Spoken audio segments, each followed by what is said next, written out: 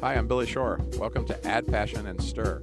We're in Boston today with two folks who are not just doing important work on the hunger issue, but really are kind of forces of nature in this community in terms of what they're doing, mobilizing people for many, many good causes. I'm here with Bob Laws, who's the president and CEO of the Massachusetts Restaurant Association, and somebody who has really, you've lived and breathed restaurants almost all your career, Bob. You're a restaurant guy. All my life. Graduated from UMass with a degree in hospitality management. Good. We're going to come back and talk about that. And Aaron McAleer, who's the new president and CEO of Project Bread, but has been a social justice advocate and champion almost, I think, your entire career. We knew each other when you were working at an organization called Be the Change.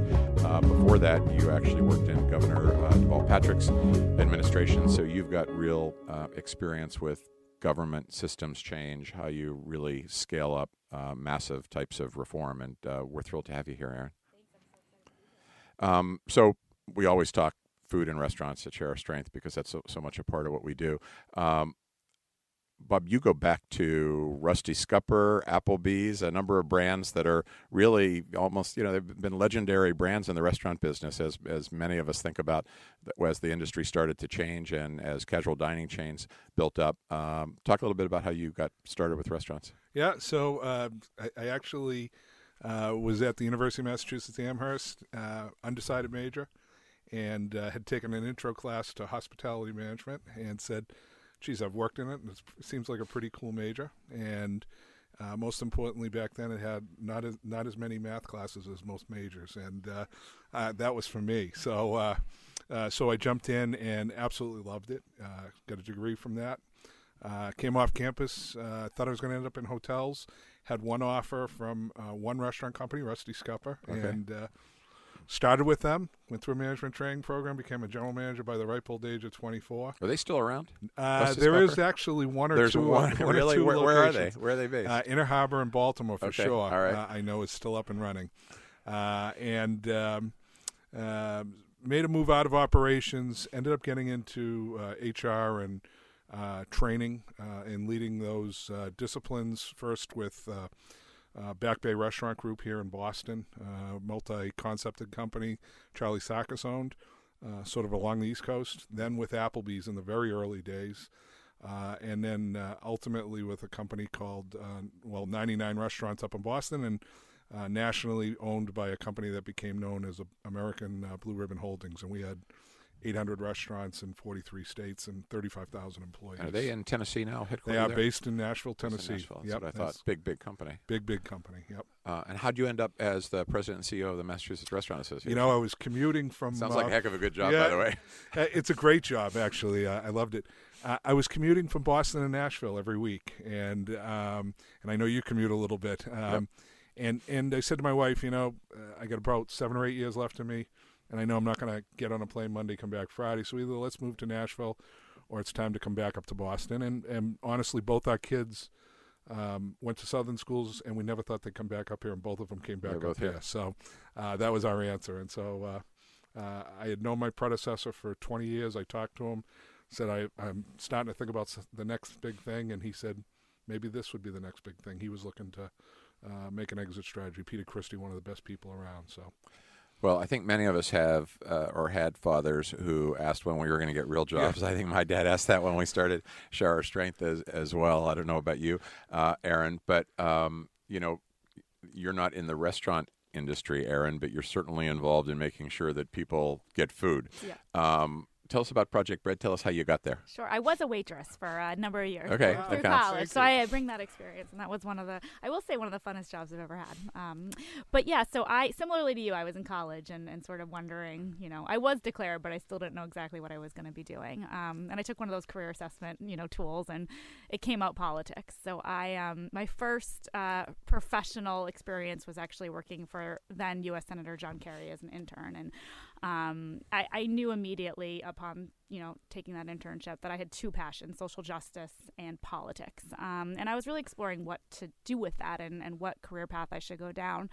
and a really wise social worker that I know, my mother, encouraged me to consider social work, and really made the case that, the foundations of social work is really around community organizing, policy planning, administration. And I vividly remember her telling me the story about this woman named Frances Perkins, and Frances Perkins was on the cabinet of President Roosevelt, and she was Franklin Roosevelt. Yeah, right? she was the first woman to serve on a presidential cabinet, and also the first social worker to serve on a presidential cabinet. And she drafted the New Deal. And I remember my mom looking at me and very, logically, simplistically saying, why don't you take your passions and go do that? Large-scale system change. Why don't you be the next Frances Perkins? So haven't quite gotten there yet, but that is where my career began. And I went to the Boston College Graduate School of Social Work and got my degree in just that, community organizing, policy planning, and administration. And as Billy referenced in the beginning, most of my career has been in politics. I worked as an advocate for a number of years for nonprofit organizations working on affordable housing, immigrant rights, voter rights. I worked in the governor's budget office, who at the time was actually Governor Romney, and one of my charges as a fiscal analyst was around SNAP enrollment. At the time I was that fiscal analyst, Massachusetts was in the 40s for a number of eligible people enrolled in SNAP. So we had a Republican president and a Republican governor who were both, saying let's get more people enrolled in this anti-hunger program. I say that because I think that we're not quite in that place right now, unfortunately. I worked in the legislature, which is where I got to know some of Bob's colleagues. And then as Billy referenced, I was in Governor Deval Patrick's administration. I was chief of staff at the Department of Transitional Assistance. And at the time that I was at the Department of Transitional Assistance, SNAP and anti-hunger programs were very much under assault. And I did a lot of work around legislative and communication strategy. And then I ended I shouldn't say ended. I'm sure at some point I will be circling back. But my last career or position in politics was as Deval Patrick's advisor. I was his director of cabinet affairs and really a policy advisor. And so when I left that world, I was deciding, what to do for next steps. And I felt strongly I really wanted to go back to my roots around community organizing and policy and planning, and go into the nonprofit sector, but specifically work for nonprofits focused on large-scale systems change, and doing it through cross-sector collaboration, citizen engagement, movement building, and advocating for advocacy and policy solutions. And so, as Billy referenced, that's where I first met Billy at Be the Change, and that's a national nonprofit that was doing that type of work. And then a few months ago, this position opened up at Project Bread, and it is my dream job. One, I am passionate about issues of hunger. I faced food insecurity in my own childhood, so it's something that I am aware of. I understand the causes and the manifestations of hunger. And that was growing up where, Erin? I grew up in the North Shore. I was in Peabody as a younger child, and then in Ipswich later in life. So middle-class family, and there's probably family and friends listening to this podcast that didn't know that we were actually experiencing that. But a single mom, 3 kids, not full-time job, and you do the math and put it all together, and what expense doesn't make it through. And what I often share, and I think it's important to say, is that when I went to bed at night, I didn't have hunger aches. My mother was, we had pancakes. I remember we used to have frozen pumpkin pie a lot. So it wasn't the hunger aches. What I did go to bed remembering was, Mom is so stressed out. Mom is wondering how, and hearing her on the phone and saying, how am I going to, I remember that, her voice in my head now, how am I going to feed these kids, And so that's what I went to bed understanding. And so that's something that I bring to this world, a passion that it's a preventable problem, it's a solvable problem, and how do we address it? So Project Bread, I have the personal passion for the issue, but I also just believe the approach of Project Bread is absolutely the right one. Our mission is to prevent and end hunger. And in order to do that, you got to create a movement. And the Walk for Hunger, which a lot of people are familiar with, and this year is the 50th, is just that. It's getting people out there walking the walk and saying that we've got to tackle this issue. Then activating those individuals to become engaged citizens through policy advocacy, through volunteerism. Doing tremendous work around policy advocacy, both in Washington, D.C., but here in Massachusetts, and then access. And Project Bread does incredible work in enrolling individuals that are eligible in SNAP, around school breakfast, around making school lunch healthier, summer meals programs. So the Project Bread, so when the job opened, I did everything I possibly could to get it, because I think this organization is doing it the right way, and I'm just really excited to be a part of it. And Bob Luz, you probably have some window into this in some ways related to what we were talking about earlier, because I have had, I'm sure you've had many more, so many experiences and exchanges with folks, particularly in the casual dining segment of the restaurant industry.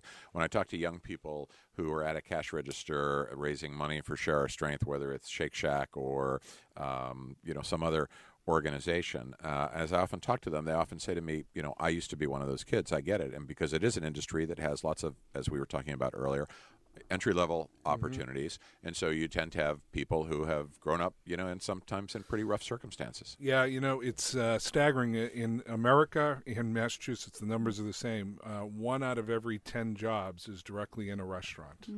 Within 1 the out workforce. of 10. Yeah. Wow. And so, and that's at any given point in time, and that doesn't include the amount of people that supply our business the goods and services that we sell and that we use. So we have an incredible workforce here in Massachusetts, 300,000 people, and again, 10% across the country. And so when you think about that, it's pretty clear that you're going to have all walks of life.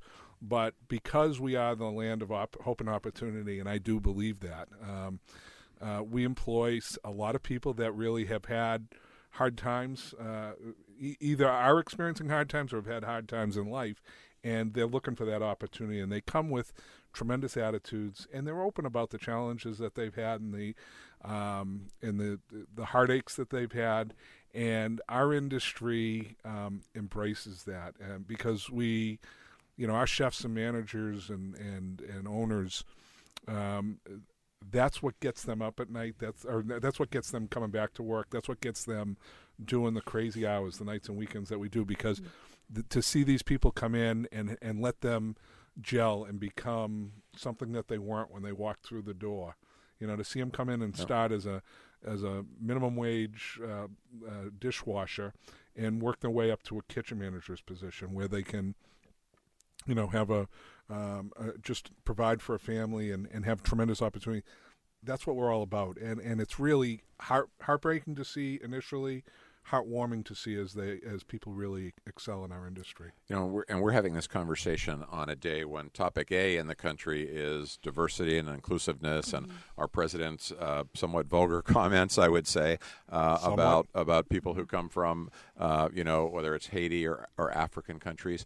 The industry that you're part of and lead has probably got to be one of the most diverse and inclusive that we've got in this country. You may know statistics better than I do. I don't know them, but I just know from being involved in the industry, the diversity is impressive. Yeah, I mean, whether it's minority-owned, woman-owned, we are the leading industry for the people that would fall into those categories. Again, immigration and DACA, those things are very important to our constituency. It's something that, again, we embrace it truly. I think it's more than it's approaching 50% minority-owned, and it's approaching 40% woman-owned businesses. And again, you think of the large chains, that's one segment of our business, but again, I'll get into a number here. Massachusetts, 15,350 restaurants. That's a staggering amount of operations. And again, because there's an entrepreneurial spirit, because people can grow from those roles, and there's a relatively easy avenue to get into that if you treat people right and you know how to take care of the guest and you know how to take care of the employee, those people are able to kind of grow into that role. And it gives them an avenue to really succeed and provide for others as well. And then once they do it, it kind of propels itself because they want to give back and they want to make sure they provide those opportunities for other people. So I was on a plane back here from Washington last night, and of course everybody was looking at their iPhones and these comments of of President Trump's and so forth. And I was thinking about this industry since I spend so much time in it, and how it must feel if you're one of the people that you're talking about to see those type of comments about somebody who is just wherever you're from. If you're just, if you're an immigrant, if you're not from here, knowing how hard you've worked and to be disparaged in that way, it's just got, it's one of those things. There have been lots of shocks, obviously, over the last year with this administration, but this one just felt like I think it saddened so many people to just know that that's our level of discourse in this country. It's just really stunning. I want to talk a little bit more about Project Bread and make sure people understand what it is. It's a nonprofit organization based here in Boston that runs a phenomenal thing called the Walk for Hunger that helps it raise money. But the other thing I'd like you to address a little bit, Aaron, is my sense from working in 50 states on hunger issues is almost every place has a food bank, which is very important, and emergency food assistance. And most communities have children's hospitals that can deal with malnutrition, things like that. There aren't that many Project Breads. It's unique. It's unique. Yep. So describe why. Yeah. So it's a statewide organization, and yes, the Walk for Hunger is, as I would say, people are very familiar with the Walk for Hunger, and for 50 years, all the money that we've raised for the Walk for Hunger has gone right back out into the community and investing in community solutions. I think what I love about Project Bread and the work that we do is it's both on the ground and then at the larger systems level. And so, a perfect example I use is we've got a hotline right outside of our office that we've got, 5 hotline staff answering calls all day and linking people up to food resources. They're linking them up to food banks in their community, but they're also signing them up for SNAP, going through the entire application process. So these are just low-income families who know to call Project Bread, and they'll help me connect to the resources that I need. Exactly. So if they say, I need food tonight, it's great. Go down the street. There's a church. They've got food. But while I have you on the phone, can I also get your SNAP application started, which is going to be a much more sustainable, resource for you going forward. And do you actually get, sorry to interrupt, do you actually get calls every day? Oh, yeah. Really? Every day? Yeah. Oh, yeah. I mean, it's a tremendous, and now we obviously, it's called the hotline, but we've moved towards online chatting as well. So it's a huge resource. But what's great, and this is where, trying to get back to explain what Project Bread is, this is what Project Bread does, is that we're in the community, we're in community health centers, we're in schools, we've got this hotline, but what we are able to do, and this is where I think we are extremely unique, is take that information that we're seeing on the ground and pivot quickly to large-scale systems change. And so, some examples that I would use is for example, Project Bread has worked in schools since 1995 around enrolling into students in school breakfast, and obviously we've done a lot of work throughout our history around SNAP, and we put forth the first pilot in the country that said, let's do an automatic eligibility for children that are receiving SNAP to receive school breakfast, so that we're taking out another application for their parents to be filling out. They should absolutely be getting food. And so one of the challenges that I'd love to hear you talk about is when the infrastructure of providing meals that exist during the school year is not there, what happens in the summertime, and what happens to the families and children who depend on it? Perfect. So a lot of kids, unfortunately, we know go hungry during the summer months, and for us, when I'm mapping out where our biggest need is, it absolutely is summer meals for youth. What we have done as an approach to it is to identify the places where kids already are. So the YMCAs, the Boys and Girls Clubs. Last summer we did a lot of work with the libraries.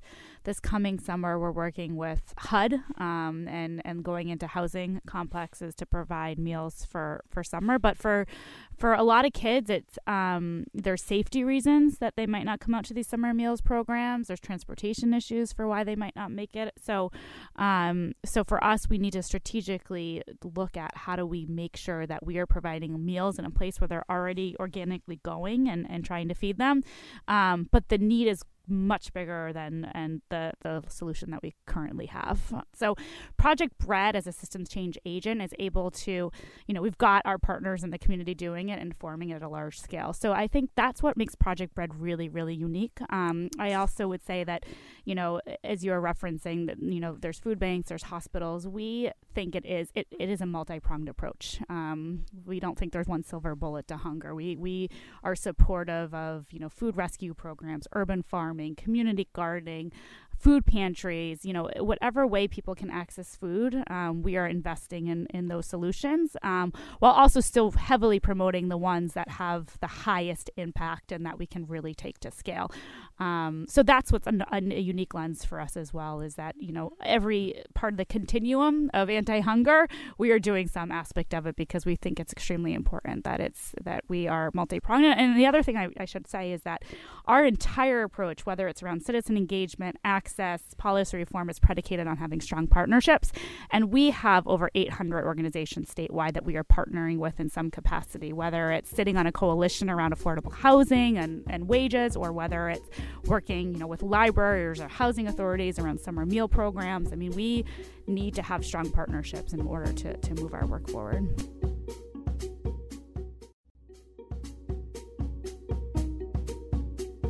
And Bob, many of the issues that Aaron described, your members are actually working on as well: hunger, nutrition education, community gardens, teaching kids. Tell us about some of the things that both the Restaurant Association and the restaurant industry here in Massachusetts is involved in terms of community and philanthropy. Yeah. So I think, when you think of the local restaurants, honestly, and I know I come from the business, but I don't think you're ever going to see a more philanthropic group of people who believe that neighborhood marketing is really about, being a good neighbor and giving back to the group that comes within 3 to 5 miles of their restaurant and is their customer, and that makes all the difference in the world. And that's the way I think restaurants have really grown and driven. It used to be that. I think it was as late as 1976 or 77, 24% of the dollar was spent away from home, the food dollar. Now it's 51%. And it's because we're a community, we're a gathering place for the community. And in many cases, it's not the high-end, restaurant, really special experience. It's getting together in a community setting and being able to engage each other around a meal that is for fuel. But along the way, the chefs value, again, those that don't have and those that are challenged. And so, one of the first things, I learned a lesson early on, not too long ago, or many years ago, actually, from one of my employers. When I got to the 99 Restaurant Group years ago, it was started by a guy named Charlie Doe, and it's then became second generation owned, and now the family's moved on. But Charlie Doe was very active, and he really believed that it was important to give back to those that weren't as lucky as he was. And so when he opened, it was funny the way he got there. When he opened his first restaurant, his mother grabbed him by the ear and dragged him down to the Pine Street Inn. And brought him which is the homeless shelter here in Boston. Which is the homeless shelter in Boston, largest homeless shelter in the Northeast. Lydia Downey and team just do an incredible job, and brought him in the back door. And he said, "Mom, why am I here?" And she said, "Because you need to realize that, not everybody is as lucky as you, and you, if not for the luck of God, you could be one of these people right now. And so I need you to realize that as you go through, and hopefully you can give back." And that stuck with Charlie. It resonated with Charlie to the point where you kind of fast forward. He was always involved, and he always did different things there. And then we made the 99 actually rebuilt their entire kitchen, put a training program together that allowed two things to happen. One, it doubled the amount of production that they could do at the end for the guest. And two, the training program was put together so that folks could go through it and then be guaranteed jobs in the hotels and restaurants in and around Boston. And so it's really been something that's been pretty neat. They supply all the food on second Tuesday of every month. All the guests know when it's 99 night. Lindy will tell you the lines are always bigger. And a team from each restaurant goes in and works all day preparing the food with the team at Pine Street and gives it away. And it was that focus on saying we're going to do one or two things. Restaurants get hit from every angle. Everybody wants, can I have this to help this group, or could we get a gift certificate to this, or we could get a gift certificate for this. And one of the things Charlie said early on is we can't be everything to everybody. I want to do something meaningful and in a large way. And so they focused on the Pine Street Inn, and then the second charity, they focused on the Boys and Girls Club. And in every town that they operated in, there was an involvement there, and Pine Street, was bigger than life. And it was that focus on one or two things that made me think, when I got into this role 4.5 years ago, geez, can we do that as an organization here? And we went through a process, and I brought to the board, and it's an incredible board, 41 of the leading food and beverage industry execs in the greater Massachusetts area, and presented 5 different causes, and one of which was Share Our Strength, No Kid Hungry. And I had seen Andy Husband do some really cool things in the South End for a dinner that he does, that he just celebrated 20 years. And we said, could we replicate this? And overwhelmingly, the 5 causes were all tremendous, and they were all very similar. But overwhelmingly, the group migrated to No Kid Hungry. And it's been a growing experience for us, and one that's our chefs, locally and nationally, migrate to this like there's no tomorrow. And for the event that you're talking about, it's chefs in different restaurants doing a dinner in which everything that the customers contribute or pay that night goes to the No Kid Hungry campaign. Yeah, so you have restaurants that close. You have collaborating, so there's obviously a give back there for the location. And then all the team that works that donates all their time. And collaborating chefs come in. The food and beverage is donated as well from our business partners that are so supportive of what we do. And they sell out the restaurant at a pretty good price. And yes, 100% of the money, including any gratuities that the staff gets, are given to the cause. So the staff, they're donating. The servers, everybody's donating their 100% tips and gratuities. 100% volunteer to work, 100% volunteer to give all. And it's my adding gratuities. up to real money now. Yeah. So Andy had, Andy's like I said, I when I first started, I went to the dinner the first year, was blown away. 2 years later, we started it up. We did 5 dinners the first year. We did 8 dinners last year. We hit $107,000 last year, and this year we'll hit 12, and we're going to keep going. We think we can really take this across the entire state. I'd like nothing else than to have dinners from Provincetown to Newburyport, Boston to Pittsfield, and everywhere in between. Okay, you heard it here on Add Passion and Stir. Bob Luz is committed, and I want to say thank you. But we're thrilled to have you here, Bob, and Aaron McAleer from Project Bread. Aaron, when you talk about systems change as a way of addressing some of the challenges that Bob's referring to, what does that mean for people who are not immersed in policy, don't have state government backgrounds, don't live and breathe politics? Right. What does systems change mean, and how do you does it mean passing laws, and how do you actually do it? Do you have relationships with the mayor and the governor and legislatures? How does that get accomplished? So on a very simplistic level, what I would say, it's identifying a barrier that we know is, an individual can't access something, or it's perpetuating the cycle of poverty. There's barriers out there, and systems change is really how do you eradicate those barriers? And sometimes it's a regulatory change, sometimes it's a legislative change, sometimes it's an example I would use is when the internet first became popular. Project Bread was the first organization that started doing online SNAP applications. And, this is an access, people that are not walking into offices to apply for SNAP or mailing it in one. So that's an example of a systems change that we've spearheaded. It's done in so many different ways. I think, one, it has to be well-informed. And I think because Project Bread's on the ground and we're seeing where those barriers actually exist, we're able to then take it. But government is I think, I'm not somebody, even though I spent most of my career, that thinks government is the only solution. Government's a part of the solution, but, large-scale systems change, that the government absolutely plays a critical role. And, Billy, you care about, breakfast in the classroom, just like Project Bread is really passionate about it. And, sometimes systems changes aren't necessarily these massive things, and breakfast after the bell is an example one. How do we change that system and make sure schools throughout the state are implementing breakfast after the bell. Meaning kids don't have to get to the cafeteria early before school, but could actually eat during the school day. Exactly. And the way we've approached that's in a number of different ways. I mean, one thing in Massachusetts that just in the past, I would say past 18 months is that, the Massachusetts Department of Elementary and Secondary Education said, you know what, eating breakfast can count as learning time. And that's a systems change, because then teachers can say, all right, you're, eating your breakfast, and we'll start working on the math work for today. And so sometimes these big changes are not necessarily hugely monumental or even cost a lot of money, but they result in really large scale impact.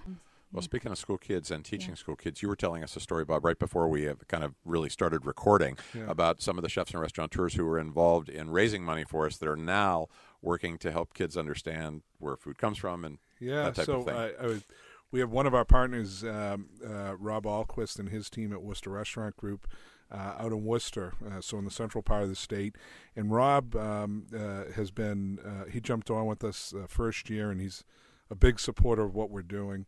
And the more he's learned, he's involved in a community-owned farming establishment out in central Massachusetts, who they have 22 acres, I believe, and their whole mission is to grow fruit and produce that is then brought back to those that need it most, and with a strong emphasis on children and the schools in central Massachusetts. And as he learned more about what we're doing with No Kid Hungry, now they've taken it to the point where they're trying to replicate some things, and they are now teaching children, bringing them in, and a lot of times maybe towards the end of elementary, but really in middle school strongly. That's where they kind of were focused, as he was telling me, on how to cook and use the right products to eat well, and to use all of the product, do it on a budget, all the good things that our chefs love about what we're doing with No Kid Hungry, that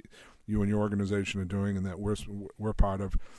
But he's now taking that to all of the Central Mass schools, and it's been, as he said, first of all, they've got a big board that's ranges from banks and insurance companies out in the central part of the state, and it's resonating with all of them, the importance of helping teach our next generation how to eat better, how to eat on a budget, and how to make every last piece of food work so that it's delicious and sustainable, and they're sustainable. And again, I get back to why am I still in this business? It's so heartwarming to see that it becomes so important to so many people, and that they do make it their own, and they want to genuinely see people be able to make a better life for themselves, be able to survive in a lot of cases, but then be able to make a better life for themselves. And then the payback comes from those people, feeling like, okay, I got a break, and now I got to give others a break. And so I think the more we can perpetuate it, that's why I want to do, those dinners across the entire state. Heck, I'd like to do them across the whole country. You and your sister Debbie. That's the way we think about it. Debbie and I have talked about that, and I've talked to Don Sweeney about it, the NRA. So I think there's no reason why we can't say, how about if we have one night a year in America where America goes out to eat, and we use that money to really make an incredible difference. Right. So, tell us as we wrap up, what should we know about Project Bread and about the Massachusetts Restaurant Association that we haven't covered here? What should our listeners know? Certainly the Walk for Hunger, we've got to have that on everybody's radar screen. And you've got a website, I'm sure, projectbread.org, I'm guessing, is where people can go. But what else should we know about your work, and particularly what's coming around the corner, what's coming down the pike for you next? I think the engagement piece is I think politically where we are in our country right now, people have to be actively engaged. We all have to be Bob Lutz and be out there doing something to give back to our community. And so for Project Bread, as part of our 50th, but moving forward, we really want to provide that platform for engagement. We certainly want people to show up on the first Sunday in May 6th this year, and walk with us and raise awareness about the issue of hunger. But then we want them to keep on walking the walk, and whatever that means for them. If that means volunteering in their community, if that means joining our advocacy policy team. But for us, it's really, we've got these tens of thousands of walkers and then hundreds of thousands of people giving money to them. So we've got an engaged group that has already raised their hand and said, I care about the issue of hunger. And so we really want to leverage that group and move it forward. So I would encourage any individual who cares about the issue of hunger and wants to get involved, you won't get turned away from Project Bread. We will find a way to absolutely plug you in and use your skills, your expertise, and however you want to make a contribution to solving this solvable problem, we will leverage you in every capacity that we can. And as we talked about earlier, you'll be part of an effort that is truly unique in this country and needed everywhere, but fortunately we're blessed to have here in Massachusetts. Yeah. Thank you. How about with the Restaurant Association, Bob? I think I would say two things, but related.